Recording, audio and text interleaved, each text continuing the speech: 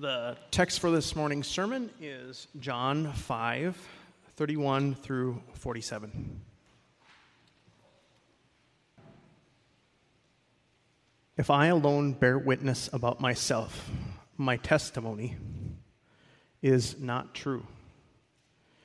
There is another who bears witness about me, and I know the testimony that he bears about me is true.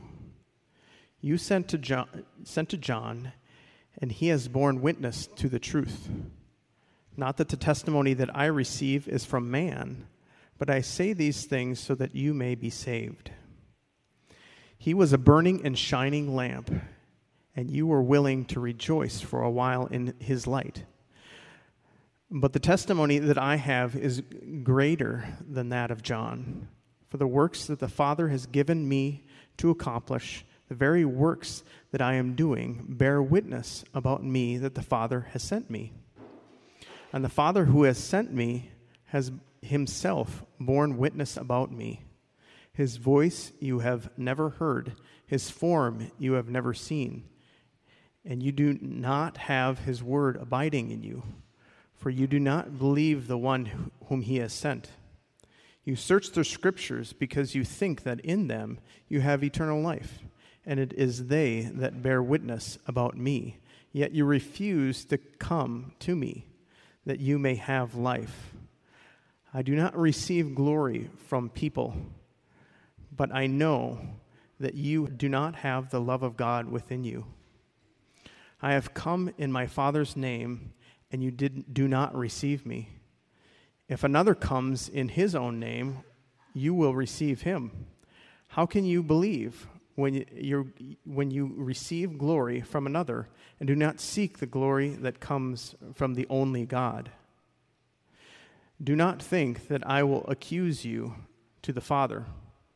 There is one who accuses you, Moses, on whom you have set your hope. For if you believed Moses, you would believe me, for he wrote of me. But if you do not believe his writings, how will you believe my words?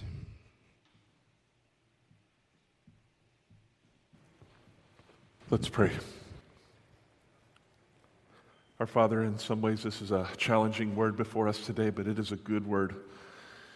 In some ways this word before us is like a scalpel that will cut and sting in some ways, and yet it is a word that will heal and give us life if we will listen to it.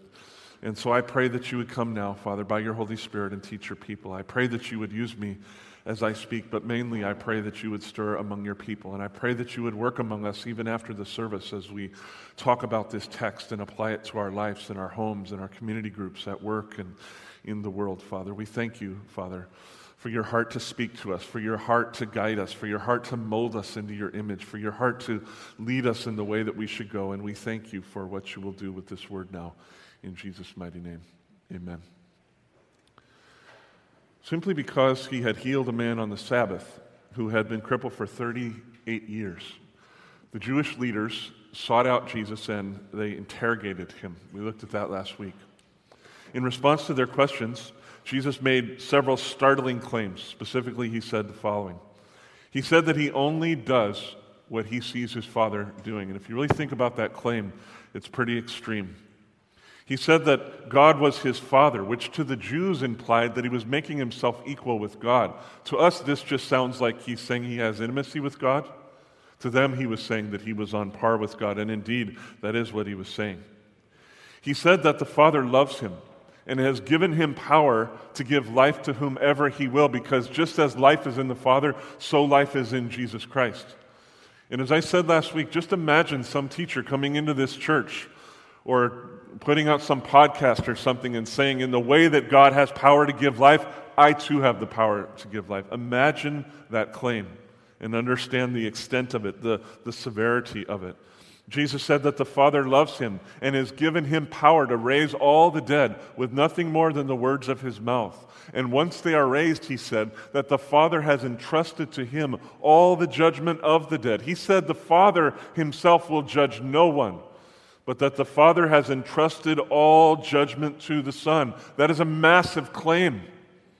It's one that we reject from another false teacher, Joseph Smith. Do you know that Joseph Smith, the founder of the Mormons, says that when you die, you will answer to Elohim, Jesus, and Joseph Smith? It's a crazy claim. And even in Jesus' day, it was a very extreme claim, and I think the Lord knew that it was extreme. Jesus said about his judgment that he only seeks his Father's will, that he does not seek his own will. And therefore he was bold to say that his judgment is perfectly just, which certainly means that it's without error. And Jesus said that the Father was pleased for Jesus to be honored along with him at the same level as the Father. Again, beloved, there are people who will say Jesus never claimed to be God, but to the Jewish mind, that is as clear can be. If you're saying the Son will be honored along with the Father, you are saying that the Son is God. These are extraordinary claims, and surely the Jewish leaders who heard them found them difficult to understand at first, and certainly even more difficult to accept. As those who were charged with shepherding the people of Israel for the glory of God, as those who were charged with protecting the flock of God from false teachers, they really had an obligation to question him. They had an obligation to test them, and I don't think we should blame them for that. Evidently, Jesus himself did not blame them, because he went on in the rest of chapter 5 to justify his claims. He went on in the rest of chapter 5 to show the foundation of what he was saying so that they would believe that it was true. He himself was not expecting these people just to hear his words and accept them as though they were nothing. He himself had the humility, I would even say, to offer them evidence to why they should believe. And so let's begin pondering what he had to say by looking at verse 31. Jesus said, to begin with, "If I alone bear witness about myself, my testimony is not true." Now, that bears some resemblance to the commands in the Old Testament that everything should be established by the evidence of 2 or 3 witnesses. But when you go look at the 2 places where that is said in the Old Testament, that's actually talking about the establishing of criminal offenses. Everything from garden variety offenses up to capital punishment. Whenever somebody was going to be convicted of a crime, there had to be at least 2, hopefully 3 witnesses. But there's nothing really said about a prophet.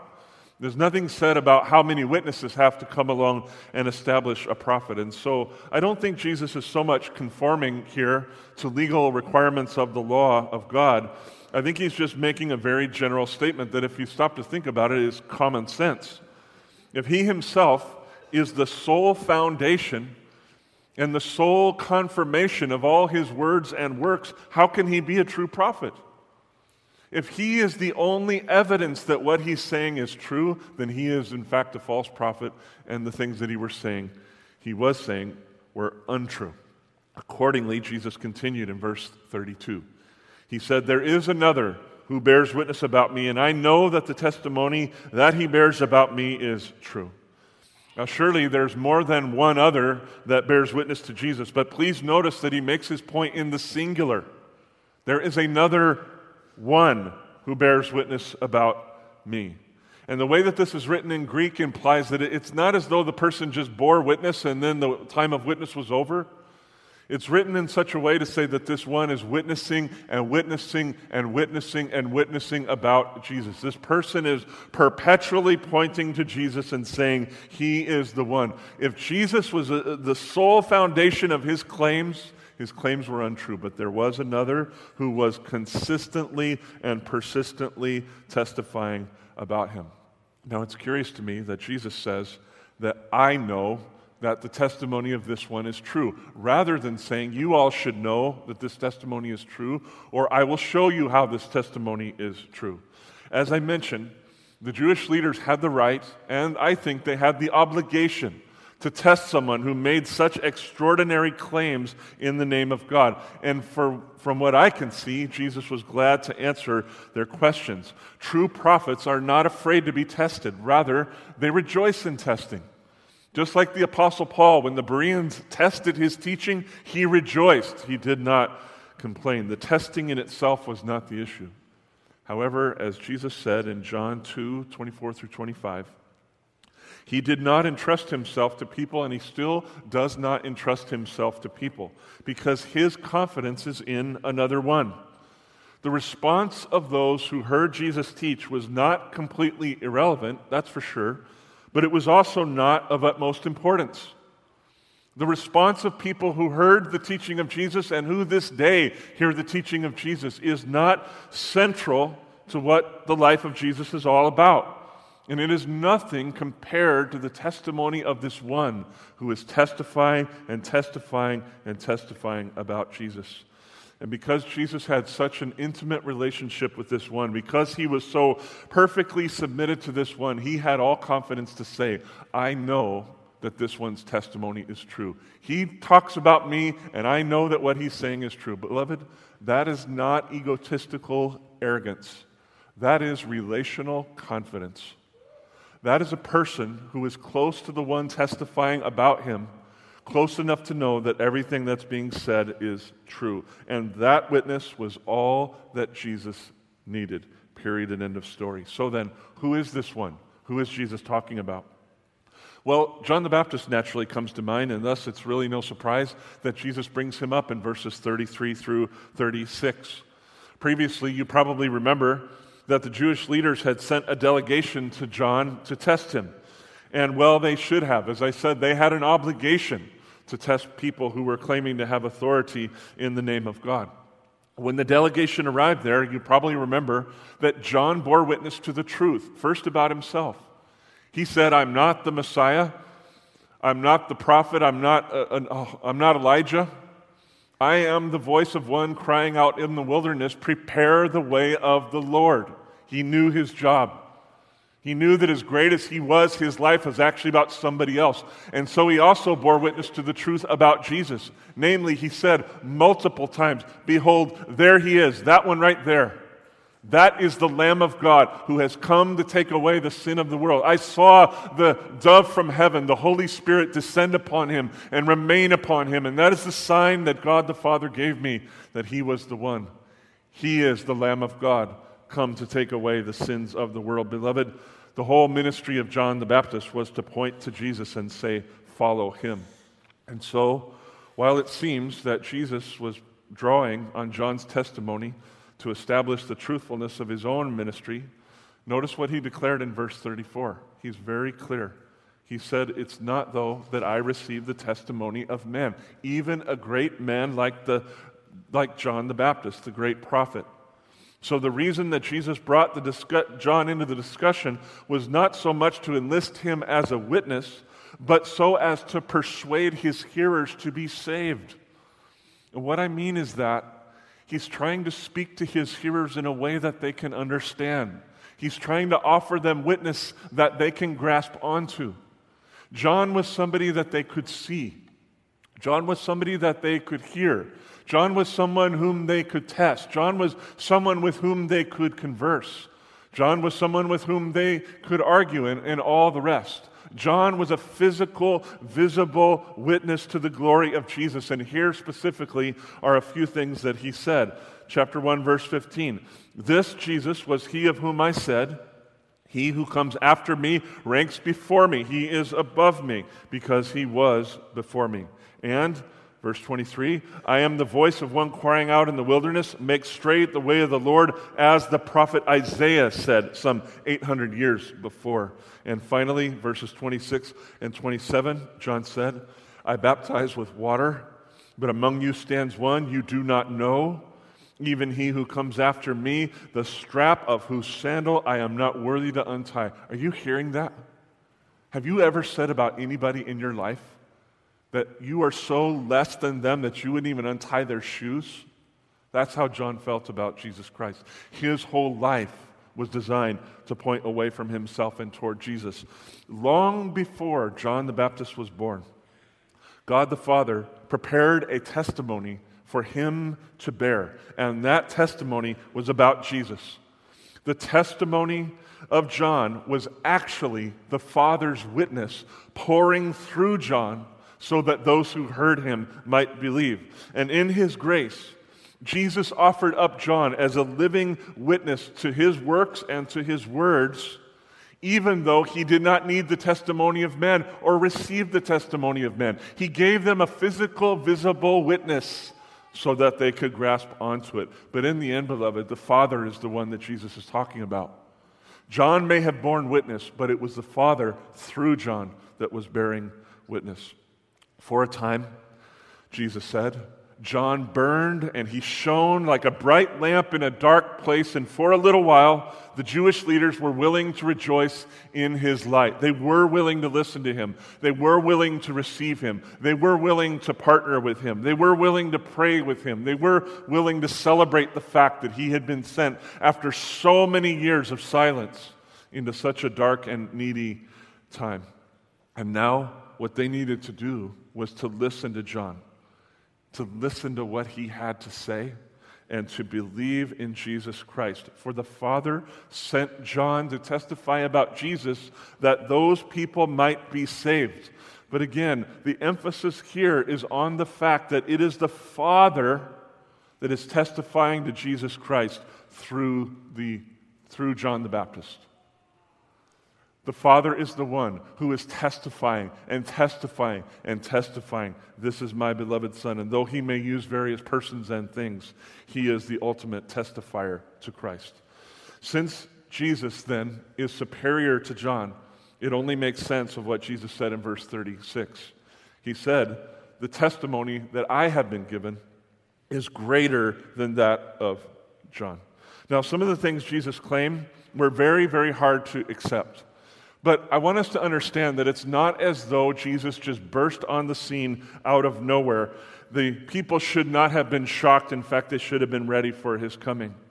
In glad submission to God, John the Baptist did burst onto the scene, and he prepared the way for the Lord by bearing witness to him and saying that he was the Lamb of God who was soon to come and take away the sins of the world. This also was an extraordinary claim, and if that claim is true, you'd think that the one coming after John would do extraordinary works. You'd think that you wouldn't be so surprised when the one that comes after John does great and unusual things that cause us to wonder in God. This is why the latter half of verse 36 says, Jesus says, that his works were actually the works of the Father. In other words, his works were also the testimony of the Father given to establish his ministry so that people would believe. As we learned 2 weeks ago, beloved, signs are not a thing in themselves, not at least in the kingdom of God. In the kingdom of God, signs are given to cause wonder so that we will believe the gospel of Jesus Christ. Pulsing and prophesying through every single sign that God has ever given or will ever give is this claim that the Father sent the Son into the world to be the Savior of all who would put their faith in him. At the heart of every sign is the testimony of God the Father about Jesus Christ. The Father had given Jesus things to do and words to speak and a mission to accomplish. And in this way, the Father was constantly bearing witness to Jesus, saying, he is the one, you can see it with your own eyes.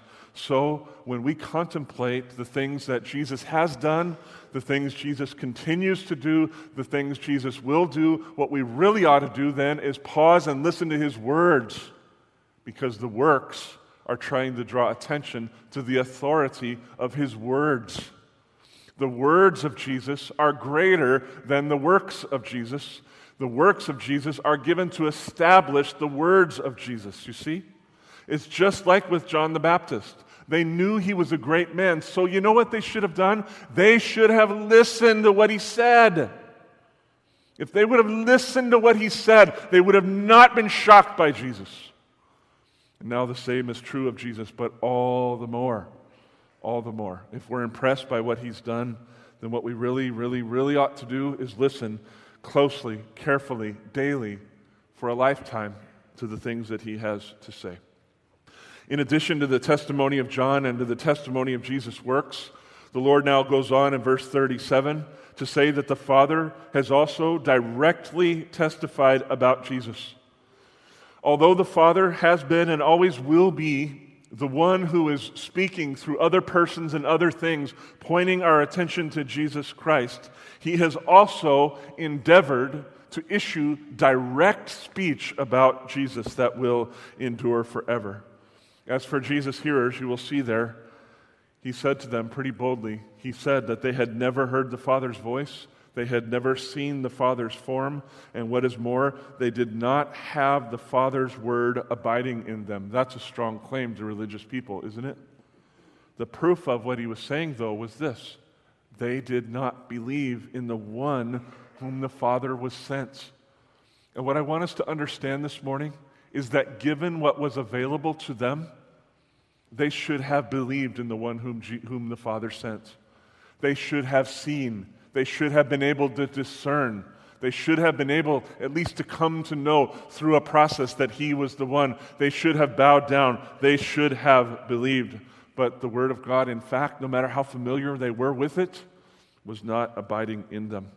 In some ways, these people knew the Word of God very well.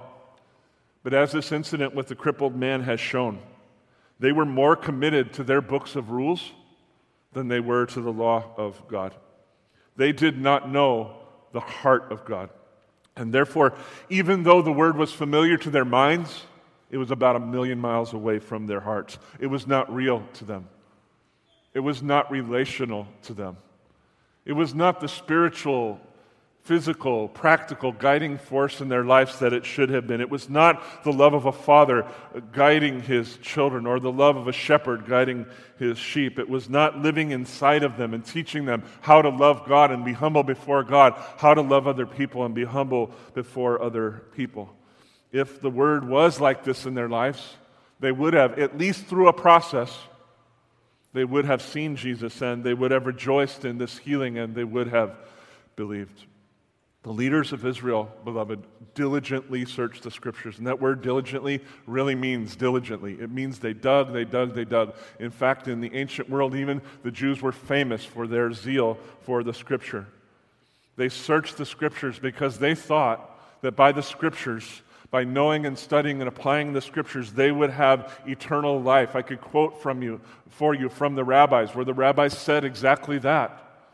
In the study of the Word of God is the path to eternal life. But in searching the Scriptures, please hear this, we're in the same danger. In searching the Scriptures, they miss the whole point. The Scriptures persistently and consistently bear witness to Jesus Christ from Genesis to Malachi. But instead of hearing this witness, these leaders created a massive Bible-based rule book called the Mishnah and the Talmud that frankly became more important than the Bible. And in this way, they missed the heart of God. I'm not saying there were no believers among them. That would be a ridiculous statement to make. God himself said there has always been a remnant among his people. But I am saying that by and large, the people had a kind of zeal for the Bible, but they completely missed the heart of God. And this is why. Jesus says this in verses 39 and 40. This is the reason why they failed to recognize him and to believe in him. This is why they failed to have eternal life, you see. Some of us talked after the service last week that it would be hard for us to accept some of the things that Jesus said. And to that I say amen. But there can be a process of conversation too. Somehow throughout the process, if your heart is truly after God, if you are seeking God, when God appears to you in the form of Jesus, when he manifests his glory before you, you're going to see it. And if you don't see it, the problem is with you. It's not with him.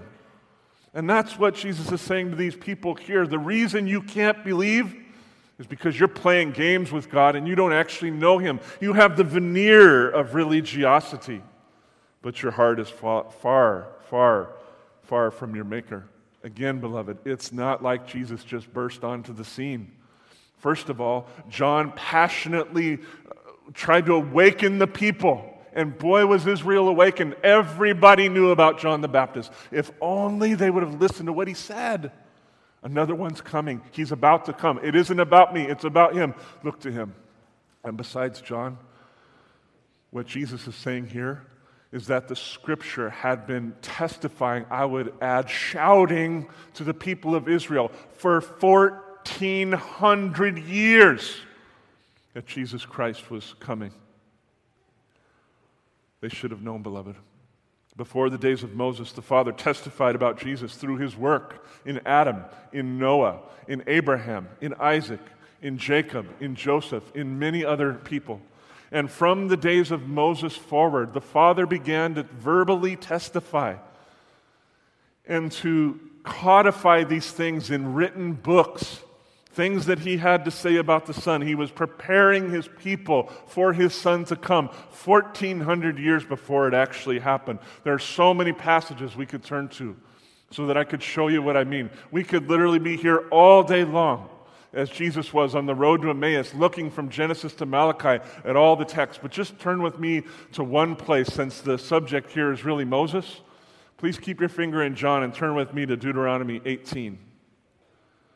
If you don't know your Bible, go to the beginning of the Bible and make a right turn. It's the 5th book in, Deuteronomy chapter 18, verses 15 through 22. This should be a familiar text to you, but I really think that this kind of thing is what Jesus has in mind when he says that the Father has been testifying about him for a very, very long time.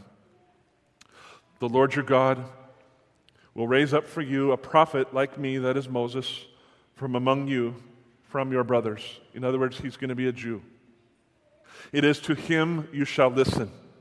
You shall listen to him. Just as you desired of the Lord your God at Horeb on the day of the assembly, when you said, "Let me not hear again the voice of the Lord my God, or see this great fire anymore, lest I die." They're talking about Mount Sinai and what happened there. And the Lord said to me, "They are right in what they have spoken.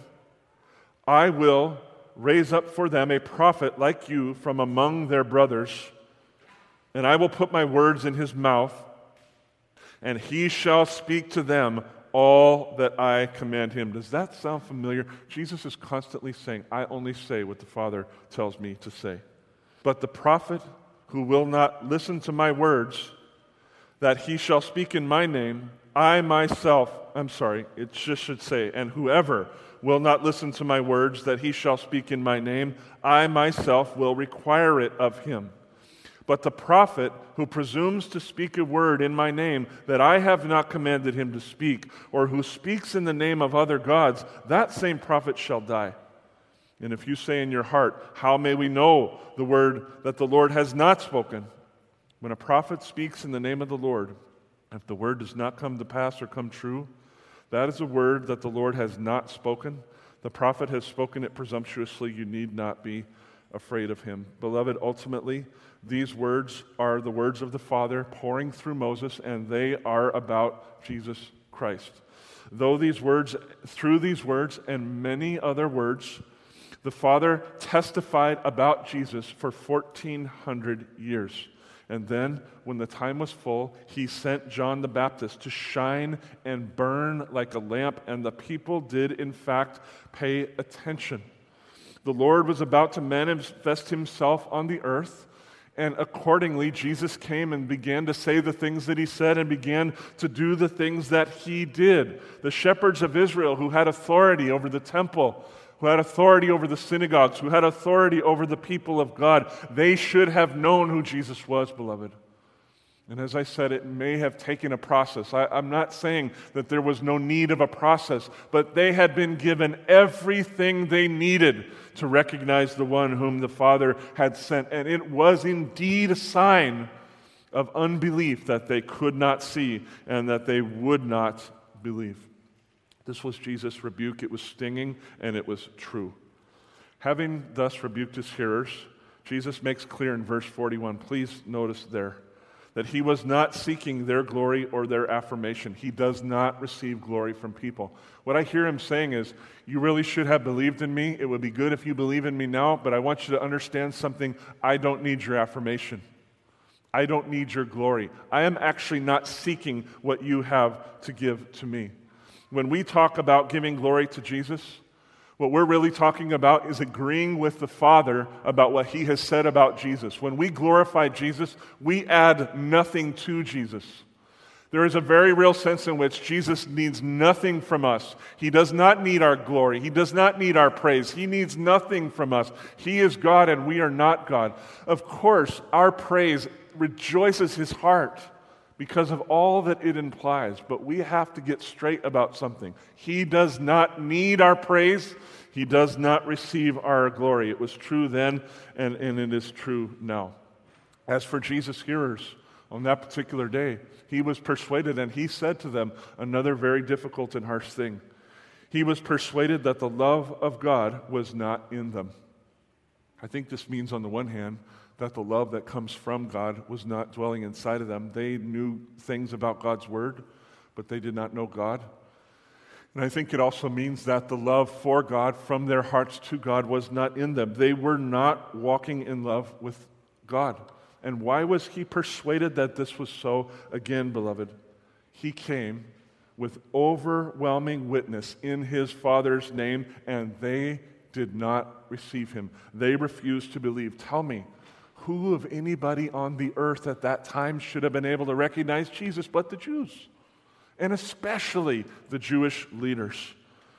As it is still today. Sadly, it's still this way today, Jesus continued. On the other hand, if the latest hotshot came down the road with some powerful ministry in his own name, they would believe him. If someone came proclaiming certain things in his name and trying to build a ministry, so to speak, they would follow right along. You know why? Because they were part and parcel of the same pursuit of the glory of men. And because they wanted glory from the earth, they were glad to participate in the glorification of other people. If someone came in his own name, they're going to go right along with him. Here's the next hot ministry. Let's go for it. Let's follow after him. Let's put him up on a pedestal. But if someone comes in the name of the Father, namely Jesus Christ, they would not receive him. Something was really, really, really wrong with that, beloved. When you seek for the glory of men, you know what you do? You kill your ability to have faith. Because when you seek glory from men, you exalt men as God and you demote God as if he was nothing more than a man. So then look what Jesus said in verse 44. It's no surprise. It's a powerful statement, but it's, I think, self-evident in many ways. How can you believe? How can you put your faith in me? How is it even possible when you receive glory from one another and do not seek the glory that comes from the only God? When you do not seek to know and walk with your Father, the far better path of life is to die to the need of praise from men and from women, and to passionately seek the glory that comes from knowing God, from walking with God, from walking in the will of God, from doing the things that our Father says, from rejoicing in his presence. That kind of glory puts God at the center. That kind of glory exalts God to the highest place. That kind of glory puts men and women in the proper realm where they belong. And it escorts the people who seek the glory of God into a joy that is as indescribable as it is undeniable. And I'm saying that not just from a theological point of view, but from an experiential point of view. Yesterday morning, I spent 2 or 3 hours down by the Mississippi River praying over this text, brooding over this text, praying that God would display his power here this morning. And oh, the joy that I had as I just sat there on a bench looking at the Mississippi River, enjoying our Father, knowing our Father. I couldn't put words to it. Indescribable, undeniable, a much, much better glory than the glory of men and of women. Even so, Jesus said in verse 45, if you look there, that he would not be the one to accuse them to the Father for all these things. He would not do it. Who was going to accuse them? Moses himself was going to accuse them, the one on whom they had put their hope, the one through whom they thought that they could seek and find eternal life. The very words that they claimed to know, please hear this, the very words they claimed to know would be the words that would condemn them at the day of judgment. Please ponder that. These people knew the Bible. The words they claimed to know would be the very words that would condemn them on the day of judgment. They saw themselves as masters of the Word of God, when in fact they needed still to be mastered by the God of the Word. If they had only sought from the heart to know the Lord through the words of Moses, then they would have seen Jesus and believed, because Moses wrote about Jesus, and not just in Deuteronomy 18, but all over the place. The Father himself had been testifying about Jesus for a very long time, but it was them that didn't have ears to hear, that did not have hearts to believe. And so what Jesus says in verse 47 is just common sense. It's powerful, it's sad, but it's common sense.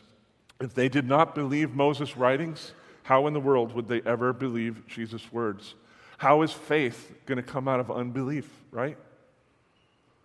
How is a persistent pattern of rejecting God going to all of a sudden lead a person to the place where they embrace the full manifestation of God? And yet, as harsh as a statement as that is, please look back at verse 34, because I want us to understand that in saying all these things to the Jewish leaders, that Jesus wanted their salvation. He said, first about John the Baptist, but I think it can be applied to everything that he was saying, that he said these things so that they might be saved. And when we look forward to Acts chapter 6, verse 7, please just hear, you don't have to turn, just listen to what it says in Acts chapter 6, verse 7. And the word of God continued to increase, and the number of the disciples multiplied greatly, where? In Jerusalem, and a great many of the priests became obedient to faith. Who were those priests? It may be that they were people who had direct duties inside the temple of God, but sometimes the word priest can just be applied to the greater group of leaders that was there, the Sanhedrin, people who were made up of priests, of Sadducees, and of Pharisees. This could be a number of people. But whatever the case, I want us to understand that what happened in Acts chapter 6 with a bunch of people, leaders of Jerusalem, coming to faith in Christ, was only a couple years after what happened in John chapter 5. It's very possible that some of the very people who heard this rebuke later came to faith in Jesus Christ. Understand, Jesus is a truth teller. He came to tell the truth. He came to expose things. He came to show us what really is, because you can't deal with God if you're not really willing to see what really is, right? And Jesus came absolutely filled with grace, eager to lavish grace upon anybody who would hear, humble themselves, and believe. He came full of grace and truth, and for this we can praise his great name. This forthright confrontation with the Jewish leaders, beloved, was actually a demonstration of his saving love. He was for them and not against them. So in the last few minutes we have here, let me just ask the question, what has all of this to do with us? It seems to me that as modern evangelicals, we face much the same danger as did the ancient Jews. We need to take care lest we too end up giving lip service to the Word of God and miss the God of the Word. That is a danger that every one of us faces every single day of our lives. We can fool ourselves into thinking that we know one whom we actually don't know. We must take care lest we too end up searching the Scriptures and missing the whole point of the Scriptures. We must take care lest we too end up seeking the glory of other people in the religious realm or at work or in the educational realm or in the home making realm or whatever realm you live in. We have to be careful that we aren't living our lives to seek glory from other people and neglecting the one satisfying, life-giving glory that comes from the only true God. We must take care lest we too become blind and deaf and unbelieving through our quest for earthly things. As I prayed about this yesterday down by the river, there are so many things that came to mind, and this might seem like a little bit of a left turn, but I don't really think it is. The thing that really gripped my heart is I think that technology and the way technology is functioning in our lives has become one of the greatest threats to the maturing of our faith that there is in our world and in our daily lives. I'm not an anti-technology person. I said the other Wednesday night, my phone's sitting right over there. It's hardly ever without sight of my hand reach. Even when I'm sleeping, it's charging right here. I could just reach out and touch it at any time. I'm not an anti-tech person, but I want to say as clearly and as passionately as I can, technology in our day and in our time has the danger of distracting us away from God. We are getting addicted to distraction, and we're getting bored with God. Am I right or am I wrong? I'm speaking about myself too. Even when we use our phones, our pads, our computers to study the Bible or to listen to podcasts and sermons. There's something about the devices themselves that is programming our brains. I just watched a video the other day about a guy at Google who quit Google because of what they're trying to do to get us all addicted to their devices. He lifted up his phone and said, "You need to see this as a slot machine." And he said, "What I mean is that it is being designed to stimulate your brain so that you want to keep coming back for more and more stimulus. And the more these things stimulate our brains, tell me the truth, aren't you getting bored with God? Is it hard for you to sit and open your Bible and read for 30 minutes? To read for an hour? When's the last time you read a book all the way through? When's the last time you sought God without any technological device anywhere around you?" I'm telling you, beloved, I'm not an anti-tech guy. It's a vital part of my life, and I don't apologize for that. But I think that it's a great threat to us so that we could be surrounded with the things of God and our hearts be very, very distant from God. It's a thing that we need to take very seriously. Either we take dominion over these tools, or they will take dominion over our relationship with God. Either we take control of them, or they are going to take control of us. And when they take control of us, our eyes become blind to seeing what Jesus is up to, our ears become deaf, our hearts become hard, and we're just frankly not that interested in doing the things that God is up to in the world. And if we follow in that way, if we allow technology to sort of overcome and rule our lives, on the day of judgment, Jesus will not have to accuse us, because the words that he spoke themselves will accuse us. And it won't just be Moses. In our case, from Genesis to Revelation, will stand and witness against us. Every single day, they are pleading with us to come and know God, to know the happiness that comes from knowing God and walking with God and delighting in God. And if we persistently refuse the offer, then we have no excuse, beloved, and the Word of God will accuse us. I'm not trying to be a negative, threatening kind of preacher here. I'm just trying to tell the truth. It is possible to surround ourselves with the veneer of God and not actually be connected with Him. So we need to often disconnect from the internet and all that stuff and really, really connect with God. And so I want to close today by offering you a challenge and by issuing an invitation. Here's the challenge. I want to challenge you to read some portion of Scripture every day for 7 days, here's the key, from a print Bible. You heard about these things?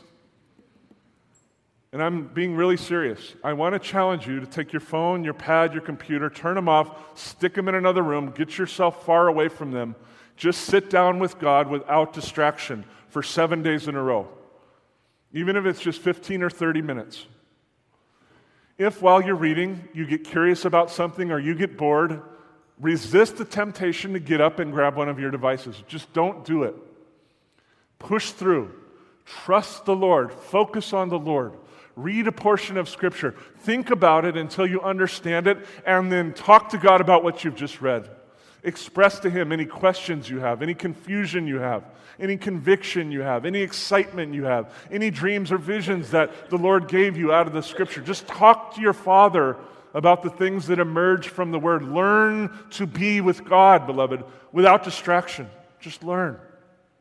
And when your time is done, I want to encourage you then to talk to Him about the place of technology in your life. For me, I don't have the desire, and I don't see a way to completely unplug from tech.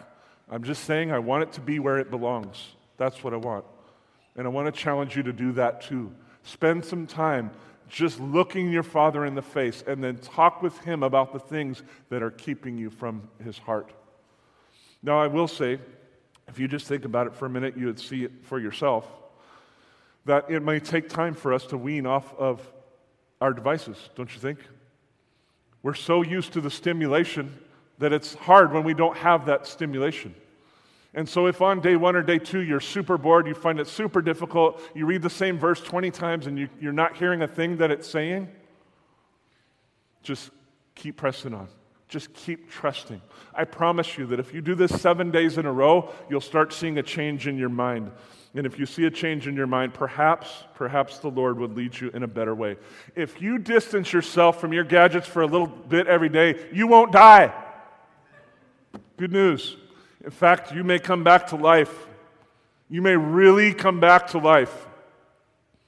I have started now in my times of sermon preparation, I turn my phone off, I stick it somewhere where it's really hard for me to get to, and I get out of there. I go somewhere else. Just so God and I can have totally undistracted time. And when those little moments of lull come in where I don't really know what to think or do, instead of filling them with checking my messages, I fill them by waiting on God. And I think it's just so much more of a life-giving thing. So there it is, the 7-day no-tech printed Bible challenge. Go for it. And if God blesses you, please let me know how He blesses you. Second thing, I want to invite you to something. God put this on my heart yesterday, and we'll see if He was really in it or not. I know for Kim and I, we'll certainly do this, but I would love it if some of you would join us. I want to invite you to join me for a guided half day of prayer. The idea is that some of us will come together, put our devices away for about 4 hours, and just seek the Lord together. The pattern that I'm seeing is that we'd meet about 9 o'clock, probably in a park around here in Elk River somewhere. I'd give a short orientation, send you off with a guided meditation to read the Scripture, meditate, and pray for 1 hour. When that hour is over, we'll come back, debrief what happened. I'll give more instruction, then give you another guided meditation and send you off for another hour to just read the Scripture, meditate, and pray. Come back, have lunch together, and debrief what happened. So at the end of the day, you get some instruction. You get 2 hours alone with God. You get time of fellowship with your brothers and sisters. If I can get just 3 people to say yes to that, then I will do it. The first day that I can really do it is Saturday, July 8th. So if that's something you're interested in, maybe note that date and let me know if you can come. I'll try to remember, speaking of technology, I'll try to remember to send an email out later to remind you of that. But I would really love for a handful of us at least to gather and just learn what it means to get away with God for half a day and really, really connect with Him.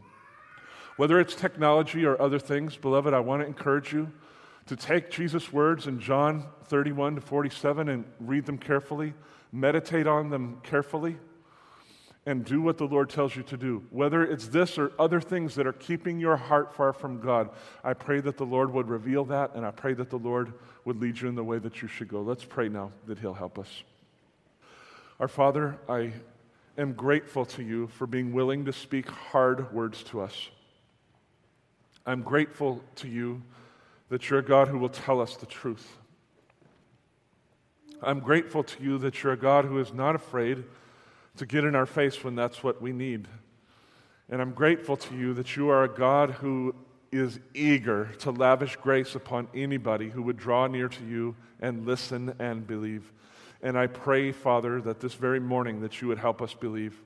I pray that this very day we would be willing to distance ourselves from our gadgets and from whatever other things take us away from You so that we could just seek You for a time. And I pray that as we do that, that You would work powerfully in our lives. I pray that You would confirm not so much the things I have said today, but the things You are saying in Your word. Father, we don't want to be people who name Your name but don't know You. So, Father, I pray again that in Your grace You would come and help us. And I thank You because I know that You're more eager to help us than we are to be helped. In Jesus' name we ask these things. Amen.